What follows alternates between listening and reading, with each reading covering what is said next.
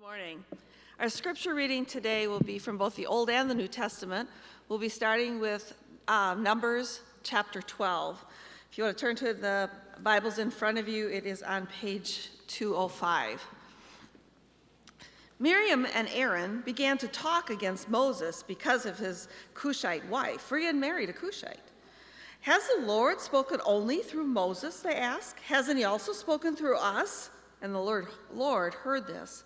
Now Moses was a very humble man, more humble than anyone else on the face of the earth. At once the Lord said to Moses, Aaron, and Miriam, "Come out of the tent of meeting, all three of you." So the three of them went out. Then the Lord came down in a pillar of cloud. He stood at the entrance to the tent and summoned Aaron and Miriam. When the two of them stepped forward, he said, "Listen to my words. When there is a prophet among you, I, the Lord, reveal myself to them in visions. I speak to them in dreams. But this is not true of my servant Moses. He is faithful in all my house. With him I speak face to face, clearly and not in riddles. He sees the form of the Lord. Why then were you not afraid to speak against my servant Moses?" The anger of the Lord burned against them, and he left them. When the cloud lifted from above the tent, Miriam's skin was leprous. It became as white as snow. Aaron turned toward her and saw that she had a defiling skin disease. And he said to Moses, "Please, my Lord, I ask you not to hold against us the sin we have so foolishly committed. Do not let her be like a stillborn infant coming from its mother's womb with its flesh half eaten away." So Moses cried out to the Lord, "Please, God, heal her." The Lord replied to Moses, "If her father had spit in her face, would she not have been in disgrace for 7 days? Confine her without the camp for 7 days. After that, she can be brought back." So Miriam was confined outside the camp for 7 days, and the people did not move on until she was brought back. After that, the people left Hazeroth and encamped in the desert of Paran. And then our second passage is Matthew chapter 5. Again, if you're using the Bibles in front of you, that is page 1473. Now when Jesus saw the crowds, he went up on the mountainside and sat down. His disciples came to him, and he began to teach them. He said, "Blessed are the poor in spirit, for theirs is the kingdom of heaven. Blessed are those who mourn, for they will be comforted. Blessed are the meek, for they will inherit the earth. Blessed are those who hunger and thirst for righteousness, for they will be filled. Blessed are the merciful, for they will be shown mercy. Blessed are the pure in heart, for they will see God. Blessed are the peacemakers, for they will be called the children of God. Blessed are those who are persecuted because of righteousness, for theirs is the kingdom of heaven.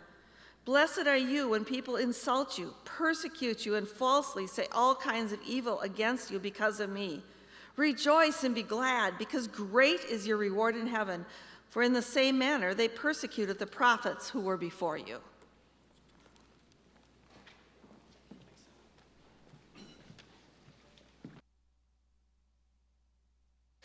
Thanks, Ellen.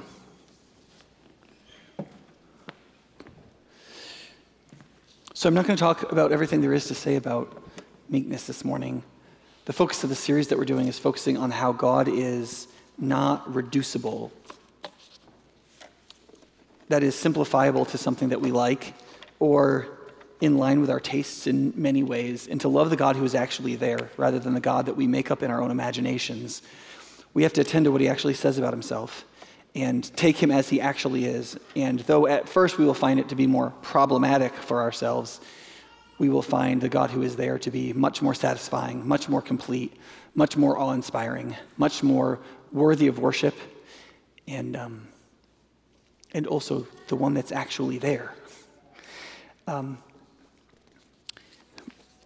Branding, as I said in the last couple of weeks, is a way that we communicate who we are through an intuitive simplification that connects to the tastes and desires of our audience, right? So if you're trying to brand a business, you're thinking, how do I simplify what we're about for people in a way that is intuitive in its simplicity, like they see our brand and they go, "Oh yeah, I know what that means." And then secondly, that it connects with their tastes and desires. Could they go, "Oh yeah, I want that," right? And there are a lot of ways in which the way God actually is, and many of his attributes and characteristics, does not fit into that. That is, that he doesn't intuitively simplify. His attributes are complex, often in ways that are paradoxical and that you have to accept all of before they begin to make sense. And so instead of simplifying himself to be this simplistic idol for us that's only one thing, he demands that we become mature human beings. We have to grow rather than him shrink himself. Does that make sense? Which is, you're like, I mean, isn't that what everybody wants in a romantic relationship? Right? We all want the other person to like grow in their understanding of us so they can see all of us as we really are. We don't want to have to shrink ourselves into something they expect, right? And God has more relational rights than you, right? But also, like, that's how we learn to value another person. When we understand more about who they are, we see the tapestry of them more completely. And if they are, in fact, a noble and good and deep person, the more we know, the more we love, right? Now, I think it's important to recognize that this is true for a lot of God's attributes. First week I talked about his shrouded glory, that he is utterly, beautifully, majestically revealed and yet also hidden.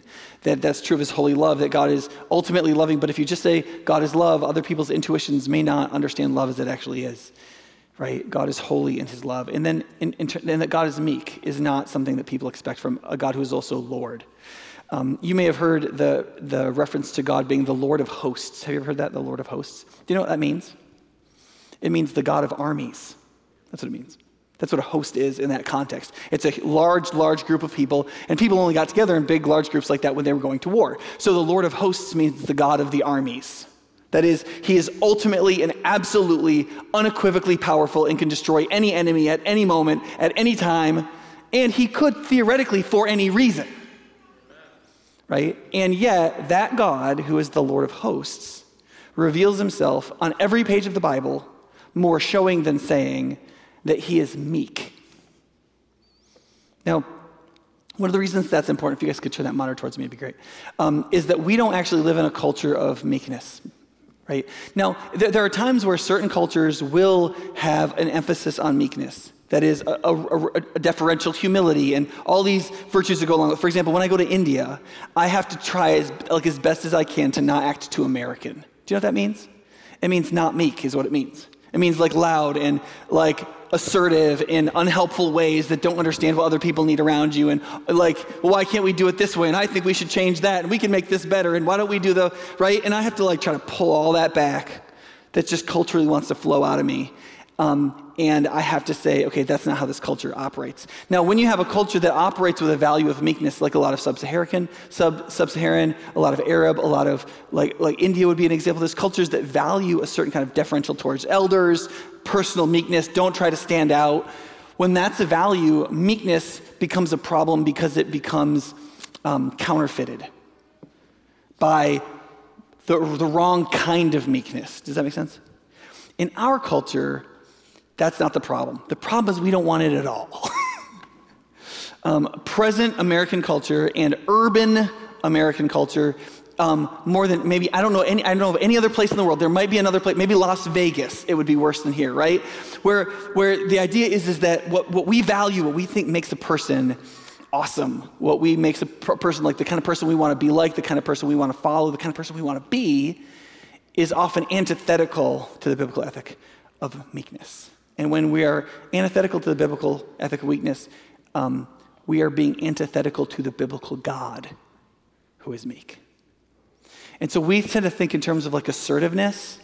That used to be like, we should stand up for ourselves, or expressiveness, right? Like I'm just gonna be myself and like let stuff come out of me and like you just have to deal with it, right? Or like I'm gonna be an influencer and I'm gonna tell it like it is and that's what makes me awesome. Or we really feel like leadership is the handling and exertion and accumulation of power, right? And the problem is that this is why branding is difficult when it functions intuitively. A lot of this stuff is like kind of half true, sort of in the right context, in the right way, but the way our culture lives it out, it is utterly antithetical to the character of God. And if we're going to live in a culture that's like that, we need to recognize it's that way. I play this game sometimes with my son Jude, when I'm taking a break and he's taking a break from school. It's called Survival, where you're basically a little circle and you go around shooting other little circles, right? And one of the things I don't really like to shoot in other players. I don't get like an ego thing out of it. I'm just kind of like, I like to be strategic. And one time, dude's like, here's the problem, Dad. If you don't attack every little circle you see, if you move back or if you just move sideways, they go, oh, I'm gonna kill that guy. If you don't aggressively go after it, I'm gonna get you, they're gonna get you because they're gonna see weakness and you're gonna be prey, right? And he's totally right. Just attack other people and they run away, right? And that's like a very human principle, right? There's a lot of people who aren't brave, they're not courageous, but if they smell weakness in you, they're happy to make you their prey.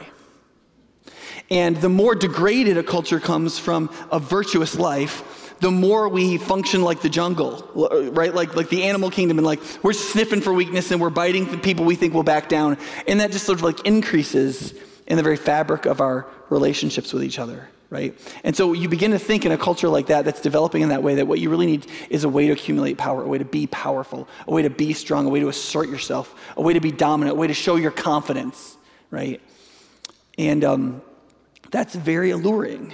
And because of that, in a culture like ours, the kind of meekness that's found in God himself as he reveals himself throughout Scripture, in Christ himself, in everything Jesus ever did, and then in his apostles and in his martyrs and in all who come to believe in him and follow him by his Spirit, we're called to meekness and a whole family of virtues around meekness. And there's no way to simplify that into a way that we'll intuitively like, and there's no way that that's going to go along with our natural cultural tastes if we are shaped by what the Bible calls worldliness.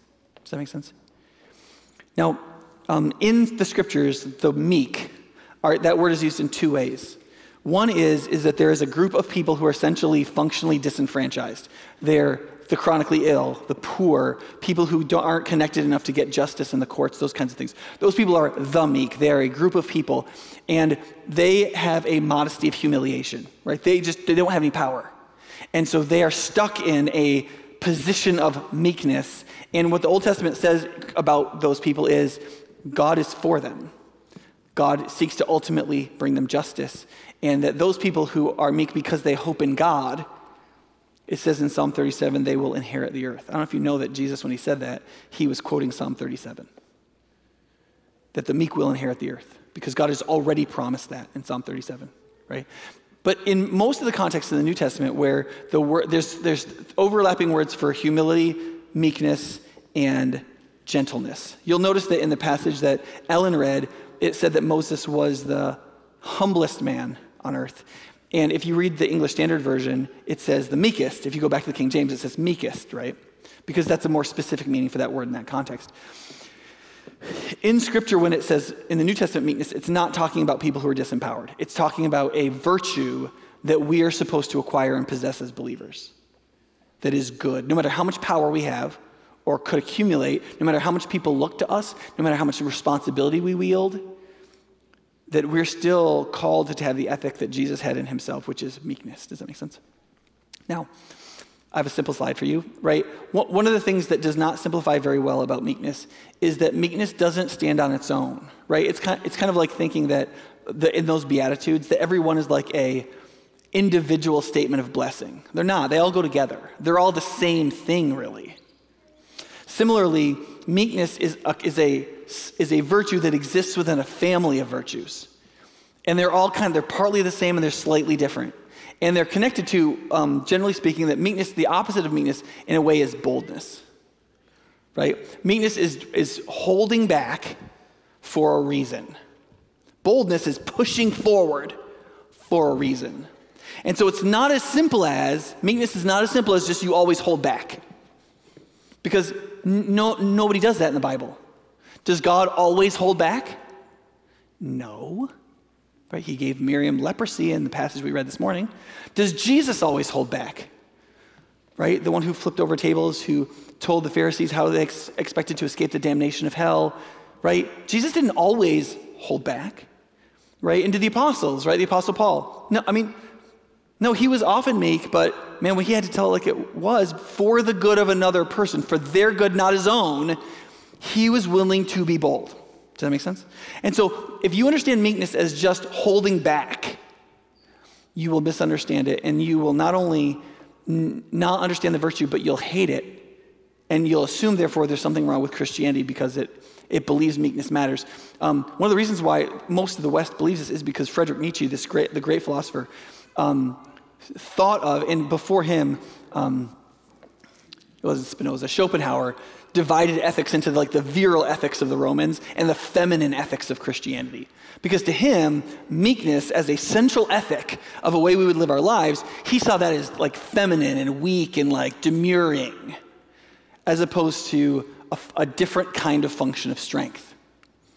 I don't think Jesus would have accepted the definition that his ethics were feminine.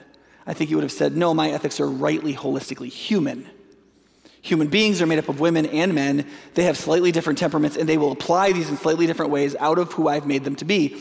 But women will have to be courageous in certain kinds of ways where they will have to step forward and do daring and terrible things. And men will consistently and constantly have to not be bulls in china shops, breaking down other people, but they will have to be exerting right meekness constantly, right?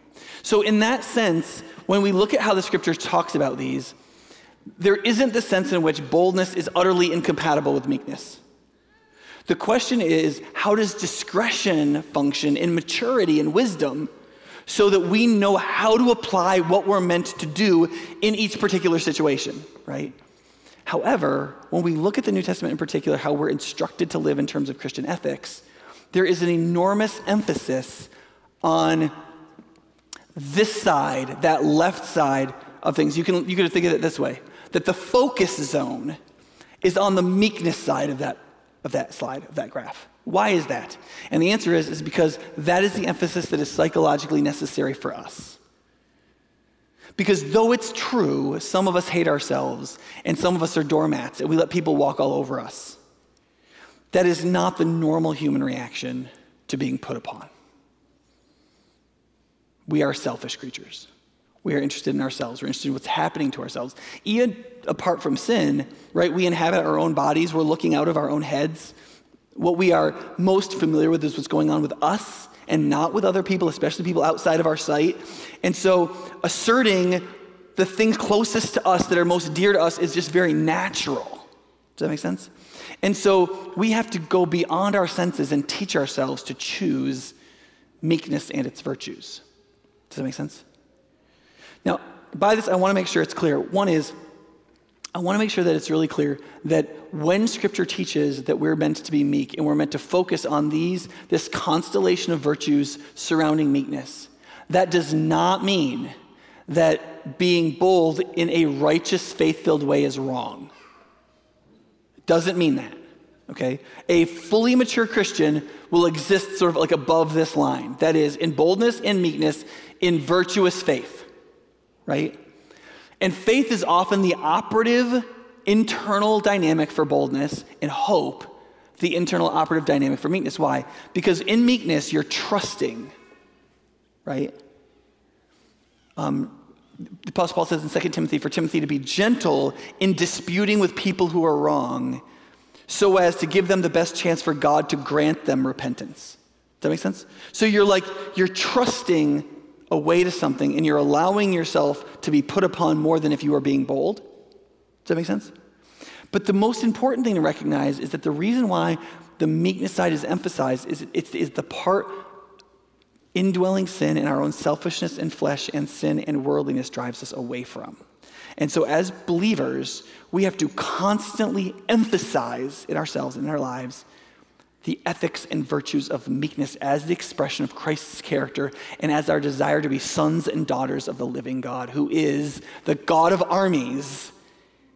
And then on every page of the Bible shows himself to be meek, long-suffering, humble, lenient, kind, modest. It's also true that meekness doesn't brand relative to our tastes. Not only is it a universal human reality relative to the flesh that meekness isn't going to brand to us. But it's also true because of just how our culture is changing. We live in a culture. So when I was younger, when I was like 7 or 8 years old, my parents taught me that if you ever like gave money or you did something that was morally praiseworthy for like a group of people, you would always do it anonymously. You wouldn't want anybody to know that you had done it. If you gave like a big gift, like if you were a millionaire and you gave like a big gift to the hospital, you wouldn't have your name associated with it. You'd do it anonymously because that's the right thing to do, right? Because otherwise you're showing everybody that you're this big shot and you're going to have your name on the thing, and so you'll be remembered because you're this big patron person, right? That's totally gone. Do you see that? It's totally gone. I read something in a news thing just this morning that said that there's this organization in town that's going to plaster the name of the people who gave them money on everything, which is understandable. Why? Because today you're supposed to build your brand, right? So yeah, I'll give this school $1 million or $10 million, and the whole point is like I'm going to get my name on that thing, and everybody's going to know, and my business is going to be better, right? If you think about how people interact business-wise, they do all this social action stuff to build followers, to show that they're on the right side of history, to show that I'm the kind of person you want to be rich because like I'm going to do good things that you think are socially aware. Right? That's not how people used to behave, or the public ethic of most communities in America believe people should behave. Now, is that bad? I think it's unmitigatingly bad, yes, but it's also just different. It's a completely different way we behave, and it's mostly different because of technology. Right? There wasn't social media from 1880 to 1980. You know what I'm saying? And so people engaged in things differently. That's also true. People focus more locally than globally. Right? Before there was a 24-hour news cycle and ways that you could tweet to people in Russia, the most important people were the people you were going to see, the people who were in your community, how they felt about you, what they thought about you, as opposed to aggregating some group of people from around the globe that automatically think like you so you can be rude to your neighbor but still feel like a good person because you can tweet about it to those people that say you're awesome. Right? These dynamics, do you see how they all functionally, systemically work against meekness? You see, what was his name? No Place for Truth. David Wells, writing about sociology and theology, said once, he said, don't you see the system you exist in exerts way more force on you than your ideas?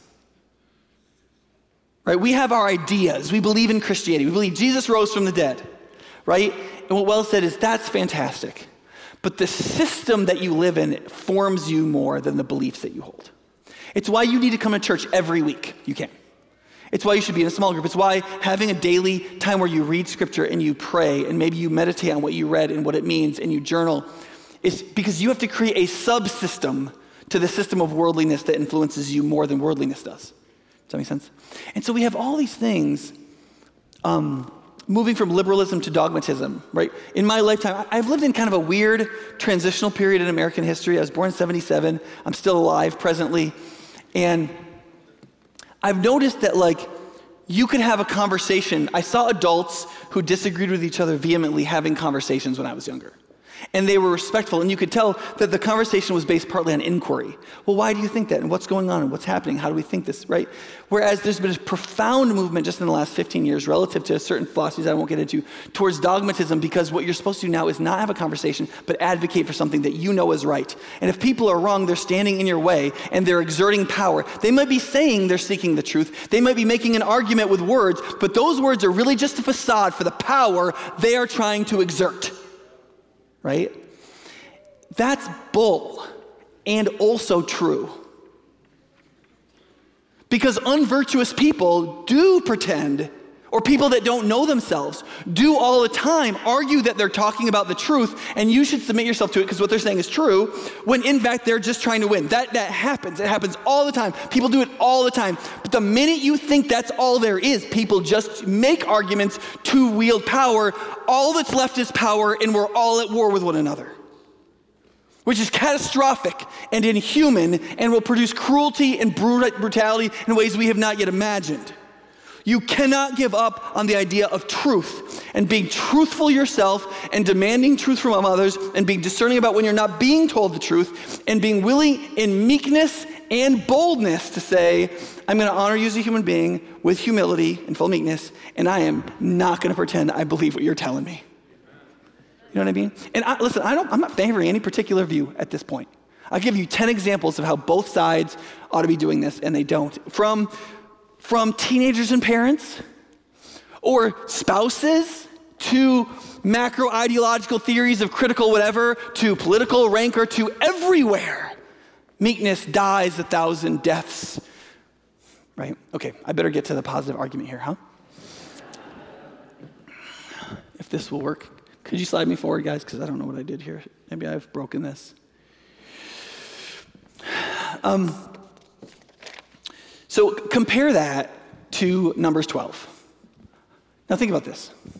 It says that Miriam and Aaron, who are relatives of Moses, right, and very close, and who God has used Miriam as a prophetess, right, and Aaron as somebody who has been a person through whom God incredibly actively works, okay? So these are godly people who God has used, right? And they do two things. One is they personally racistly attack Moses. Because it says he married a Cushite woman. It says Cushite twice, which means that she's darker, more African, she's less Arabish.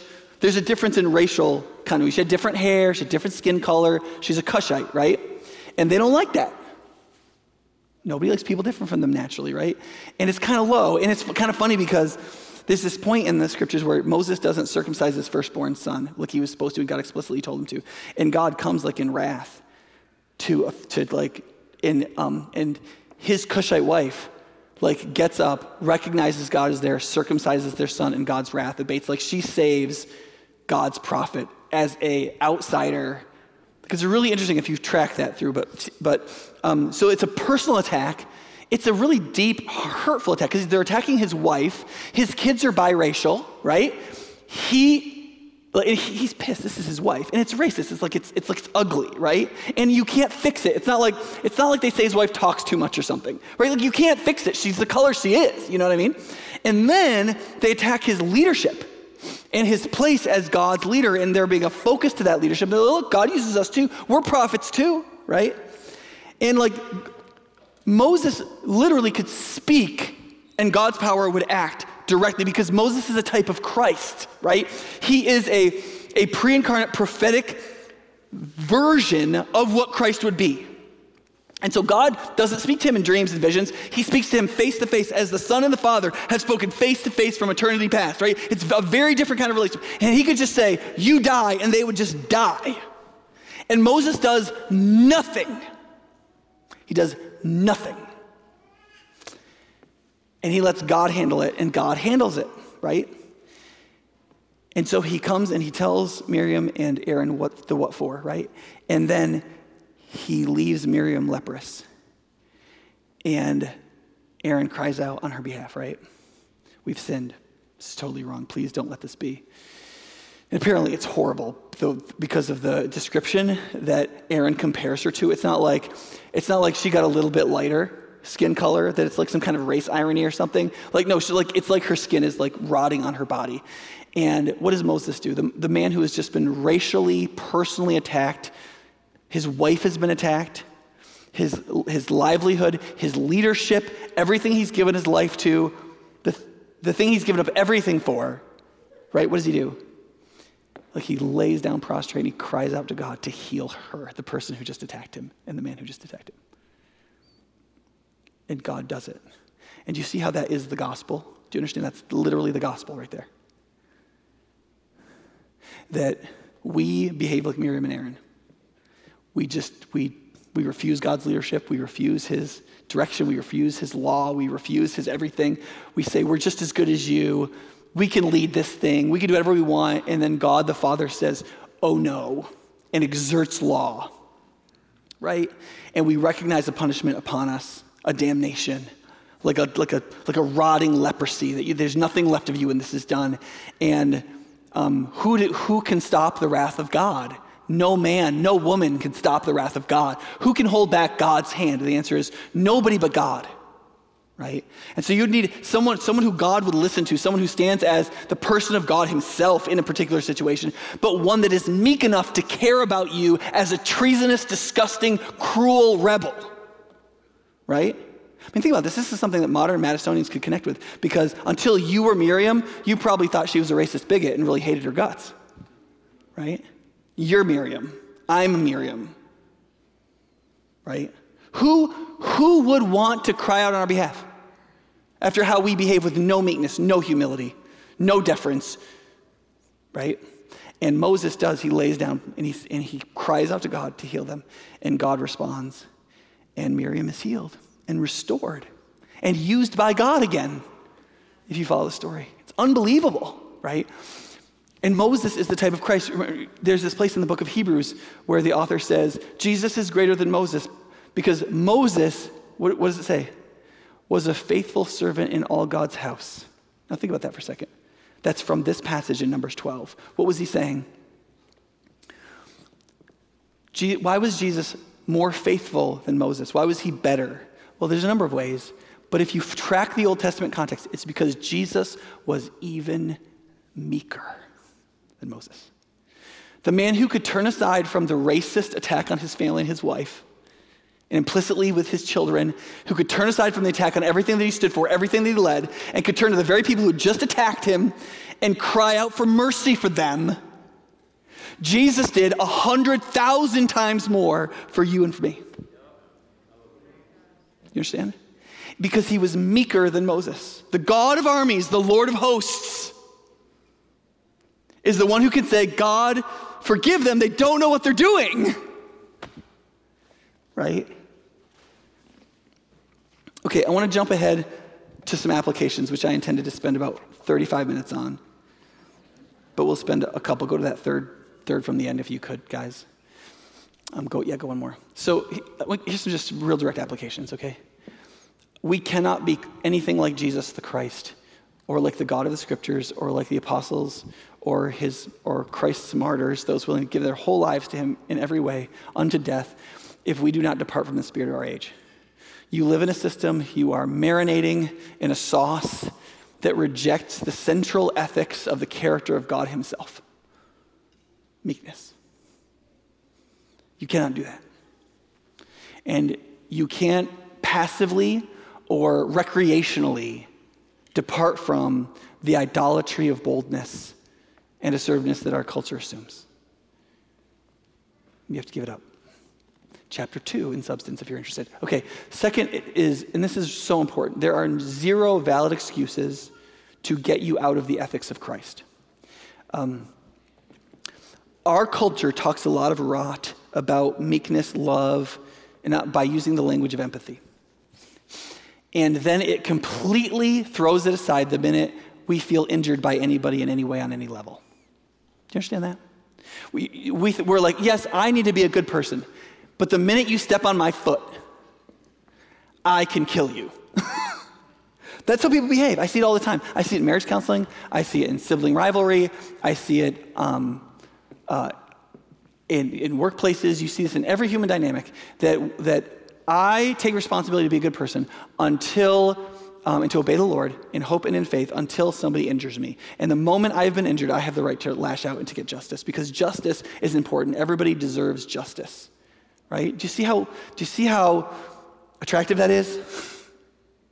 Right? Because if I'm harmed, if I'm misused by somebody, what's a word I can use for that gets me a lot of moral freight? If you've misused me, then what have I been? Abused, right? I've been abused, right? And if I stretch out the threshold of abuse, right? Anytime I've been misused in my humanity, I've been abused. Now, there are certain levels of abuse by which we should be taking legal action. And I would always encourage people to find a way to get out of it and to do, but what we do is we take that, which has all the moral capital in the world, like slapping a woman around, right? And we take that word abuse and we stretch it to every way in which we've been injured throughout our lives, by anybody, on any level. And we go, I've been abused. And what I deserve is justice. And the answer is, you don't. You deserve justice. But that's why the operative Christian ethic for meekness is hope. If you read in Psalm 37, meekness is parallel to those who hope in the Lord. Those who hope in the Lord will inherit the earth. The wicked will be swept away, but the meek will inherit the earth. Do you see that operative ethical dynamic there? It's that if you hope in the Lord, if you trust that God is who he is and he will do what he says and he is doing what he says and he is meek and he is kind and gentle towards the ungodly and he is caring and he's the Lord of hosts, but he doesn't just lop off heads, he is patient and long-suffering with others. Though he has been injured and though he deserves justice 10,000 times more than you, he waits and does whatever makes it possible that the rebel who has created an injurious injustice against him might repent, might see with moral gravity what they've done, and might turn around. And revenge doesn't lead other people to see the moral gravity of what they've done. It makes them feel injured by you and want to attack you and fight with you and want a God who is the Lord of hosts who acts like it. Right? There is no out for us. That doesn't take away wise actions to prevent future abuses in cases of severe abuse, okay? So I'm not saying that, like, if you're a counselor or like you've been literally physically abused, I'm not saying that you're in this spectrum and none of it should be protected. I'm not saying that. What I'm saying is we indulge ourselves as a populace, as the human race, to use the logic of abuse to take justice for ourselves that is really revenge and to excuse ourselves from the sacrificial, painful, humble ethic of meekness. If you don't take anything away from this sermon and you take that, you'll be down the stream of ways with a paddle. The third is meekness isn't weakness. I'm not going to say more about that. If you understand the ethic rightly, you'll understand it's not weakness. Fourth is meekness requires faith and hope. I just explained that a little bit. Did you catch that? Hopefully, that hope is the operative ethic for, okay, great, I'm going to keep moving then. Fifth, meekness precedes wisdom. In the book of James, James says to the people, he says, in meekness or humility, receive the word that is planted in you. See what he's saying? He's saying that in order for you to actually learn the truth of God, what he wants to teach you, what he wants to give you, what he wants to show you, you have to, this is what it says, verse 19. Dear brothers, take note of this. Everyone should be quick to listen, slow to speak, and slow to become angry. For man's anger does not bring about the righteous life that God desires. Therefore, get rid of all moral filth and the evil that is so prevalent, and humbly accept the word planted in you, which can save you. Don't merely listen to the word and deceive yourselves. Do what it says. When I became a Christian, in my early college years, I was part of a very charismatic Christian group. And one of the teachings that was really hot then was being teachable, right? Like as a young person, having enough humility to listen to people older than me or listen to the scriptures or like allow myself to be taught and not be a know-it-all, right? I don't know where else I've really been immersed in that teaching, but it changed my life in an incredibly positive way. If you haven't gone through an emotional and psychological process of healing and change in which you have intentionally endeavored to not be a know-it-all, to not be a self-defender or a self-justifier, and to become a person who is teachable, who you want to know any truth, all wisdom coming from any source, even people who hate your guts, so that you would learn from your critics, you would learn from anybody, but most importantly, you would learn from the Spirit or the word that has been planted in you, the work of the Spirit in your conscience, alivening what God has spoken in the scriptures and in his Christ, and saying to you, do something with this. Listen to this. If you will listen to God and be open to him emotionally, meekly, inside of yourself, through your conscience, by means of the Spirit, on the basis of God has already spoken and shown about himself, God will speak to you. He will teach you. And James says that precedes becoming wise and mature. And this does not have an age ticker on it. I mean, I especially implore it to those of you who are younger because you can benefit from it for many years, hopefully.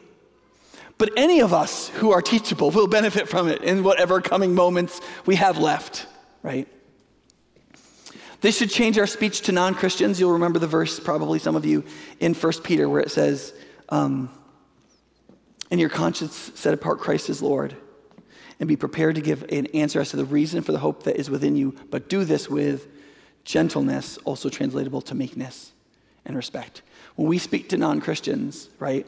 Listen, there's so many YouTube channels and commentators. Like, you're supposed to own whoever you're talking to. You know what I'm talking about? Like, you can get an Own the Libs mug, right? And you can get, like, everybody's trying to own everybody. drop the mic, own them, man. Jesus doesn't like that. Can I just share with you? Based on what Jesus has spoken and shown about himself, the Lord of hosts, who could own everybody, is meek. And he doesn't own people until the appointed time, which means he's used up every opportunity for meekness he possibly could. And so that's how we should talk to non-Christians. If you flip forward a thing, it's also how we talk to Christians when we're having disputes with them. It says in 1 Timothy about an elder, or no, 2 Timothy about Timothy, how he should relate to people. He said, listen, when you dispute with people, do it with a gentleness so that God could grant them repentance.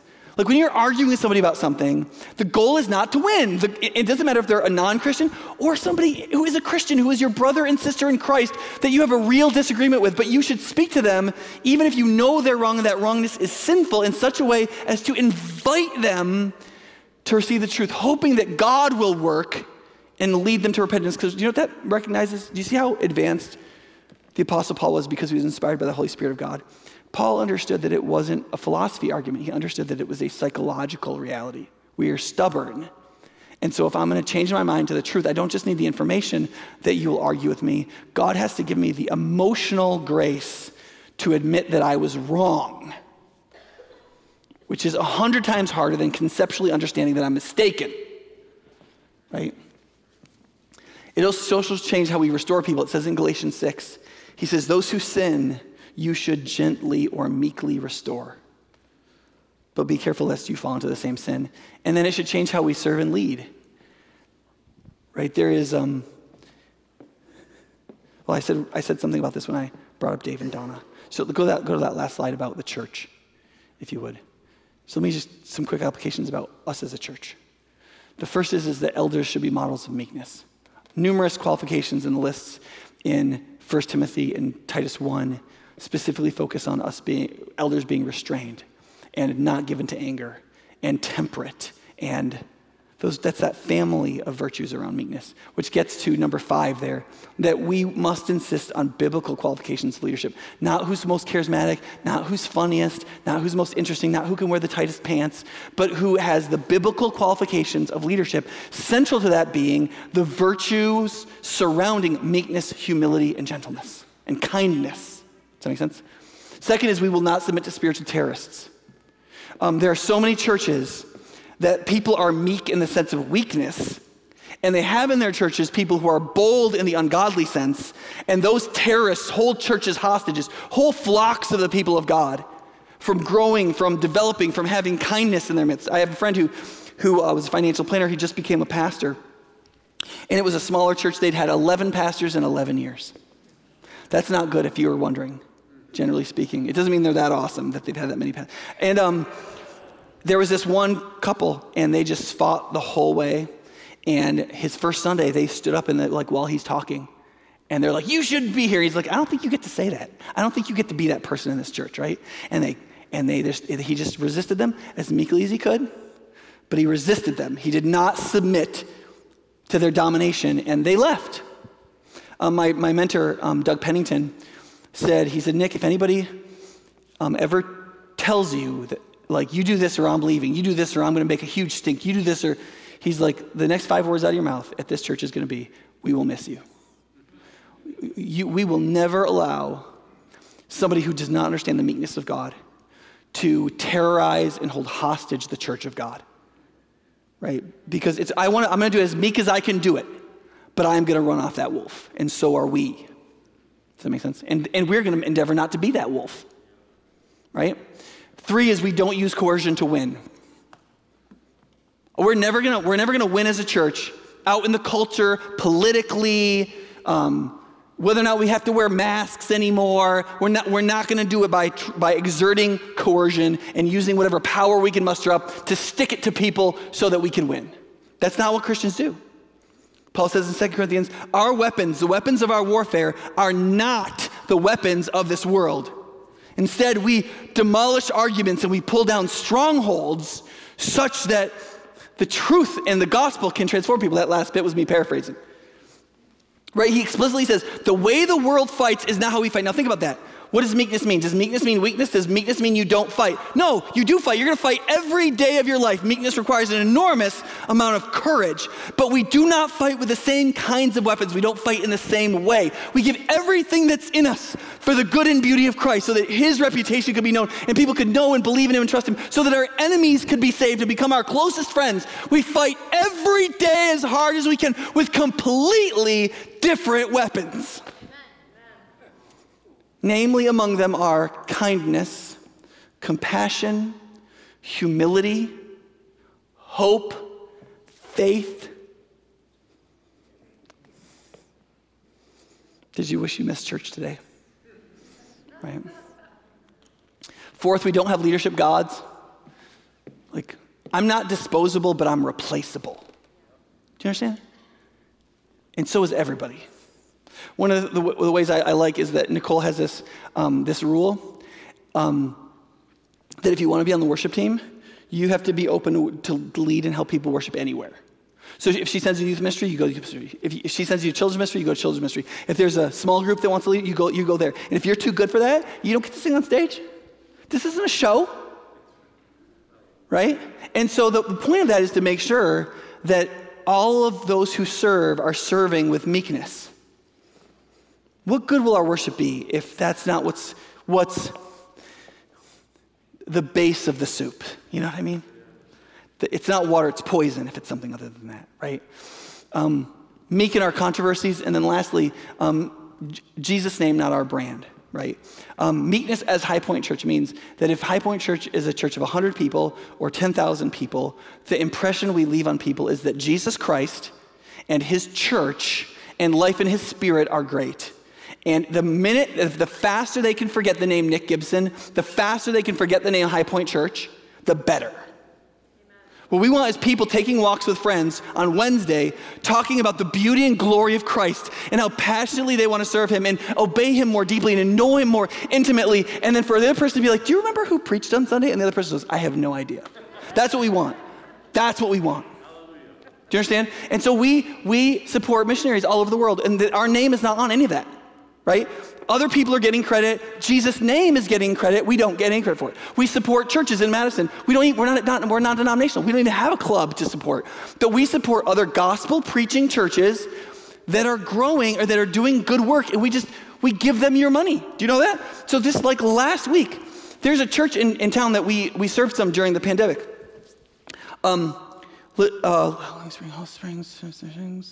I'm having a brain thing with the name. Anyway, it's Sam Toombs Church.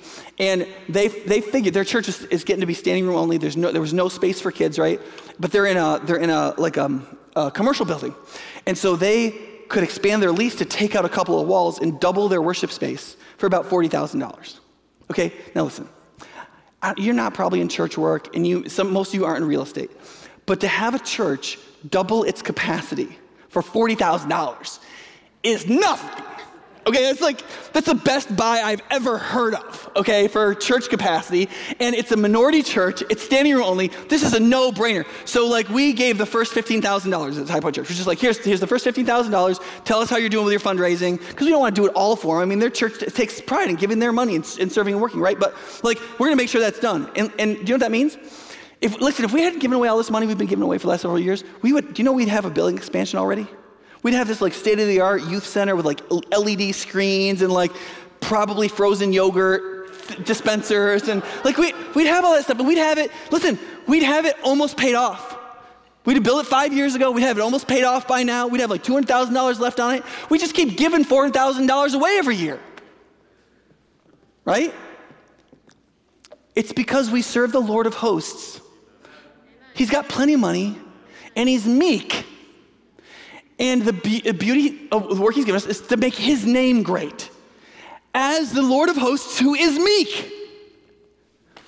And if we embrace that, if we enjoy that, if we give ourselves to it, it will transform us and it will mature us and it will expand us and it will simplify things in the right kind of way rather than making them spiritually simplistic in the ugly kind of way. And hope will lead to joy in a way that will be increasingly expanding. And we come to the tests of meekness like Aline this morning. It's a test of meekness. Can you hope and trust in the God who allowed your son to die last night. Like she's facing a major test of meekness this morning, right? Dave and Donna faced a little test of meekness every day for 20 years. There's 1,000 versions of the test. But the hope in the Christ who represents to us the God of all armies, who is meek, will change you in a way a simplistic, branded, logo, nonsense, simplistic idol God never could. So believe in Jesus, the real one, a little more today. Let's pray. God. Oh, God, I pray you'd give me the future grace of concision. But I pray that what we talked about was in your scriptures, what you've said about your meekness would change us, would make us happy, would give us the experience of the blessedness you talked about at the beginning of the Sermon on the Mount. That it would help us to be people who are increasingly strong and increasingly bold in all the right ways, and indiscretion, increasingly meek in all the right ways, and that we would be able to invite your enemies and your children to come closer to you with kindness and grace and gentleness and humility and hope. Pray that you'd make us meek. In Jesus' name.